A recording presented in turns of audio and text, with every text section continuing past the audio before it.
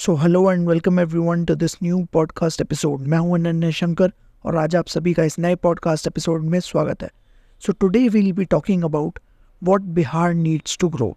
सो क्या हुआ उस स्टेट को जहां मौर्यन डायनेस्टी थी, फर्स्ट एम्पायर ऑफ इंडिया जिसे हम मगध भी कहते हैं, जहां नालंदा यूनिवर्सिटी जैसी ज्ञान का धरोहर था, जहां माँ बोधि टेम्पल जो कि बोध गया में है, बुद्धिज़्म, जैनिज़्म, इन सब का कॉन्फ्लुएंस था। कल्चरली और हिस्टोरिकली इतना रिच स्टेट जो कि गंगा रिवर के पास है, आज उसके बारे में कोई केयर नहीं करता, ना उसे कोई रिस्पेक्ट करता है, ना इस स्टेट के डेवलपमेंट के बारे में कोई सोचता है। बिहारी एक कर्स वर्ड की तरह उभर के आया है।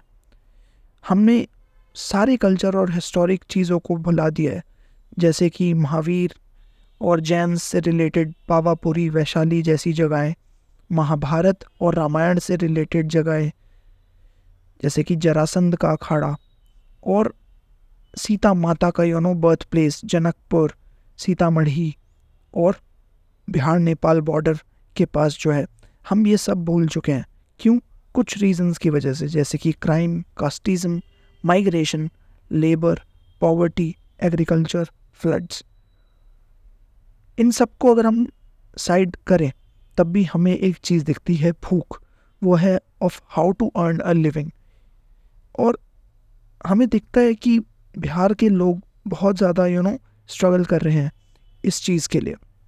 तो सबसे इम्पॉर्टेंट ये है कि एजुकेशन प्रोवाइड हो इस स्टेट में, क्योंकि हम देखते हैं कि कई लोग आईएएस बनने के लिए दिल्ली और मुंबई जैसे शहरों में माइग्रेट करते हैं फॉर एजुकेशन, ठीक है, बट रिस्पेक्ट नहीं करते लोग इनकी, क्योंकि आउटसाइडर से ज़्यादा स्टीरियोटाइप या फिर डिस्क्रिमिनेशन इन्हें झेलना पड़ता है because of being a Bihari.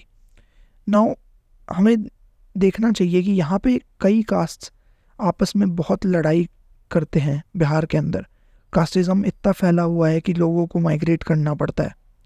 तो इम्पॉर्टेंट ये है कि लोग साथ में मिलकर कैसे काम करें ताकि बाहर जब ये जाएं तो उन्हें स्टीरियोटाइप्स और डिस्क्रिमिनेशन ना झेलना पड़े।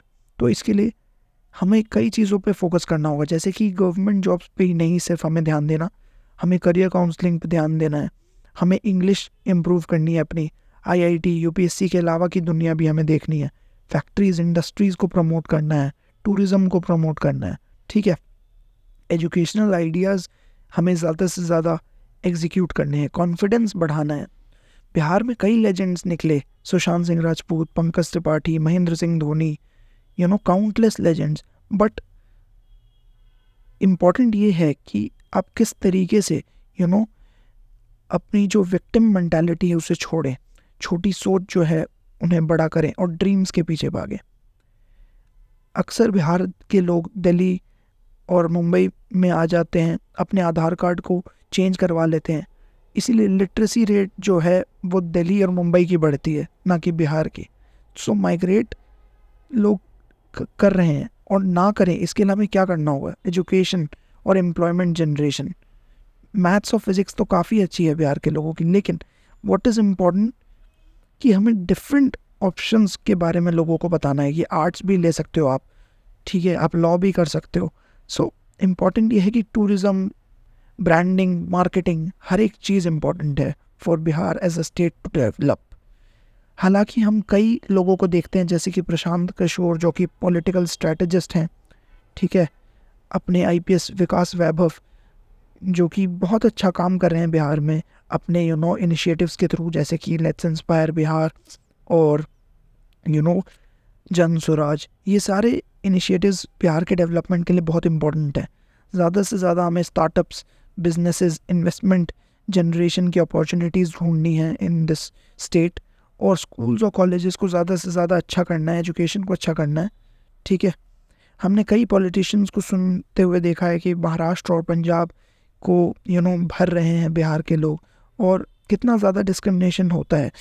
तो इसे हमें ठीक करने के लिए बिहार को एज अ स्टेट हमें कई सारी चेंजेस उसमें लानी होंगी, और सिर्फ हम सरकार पे दोष नहीं डाल सकते, हमें खुद से भी कई चीज़ें करनी होंगी, ठीक है, तभी Bihar as a state develop करेगा। So I hope this podcast to gain knowledge. It was a short and crisp podcast episode. Thank you so much I'll see you in the next one. Bye bye. See ya.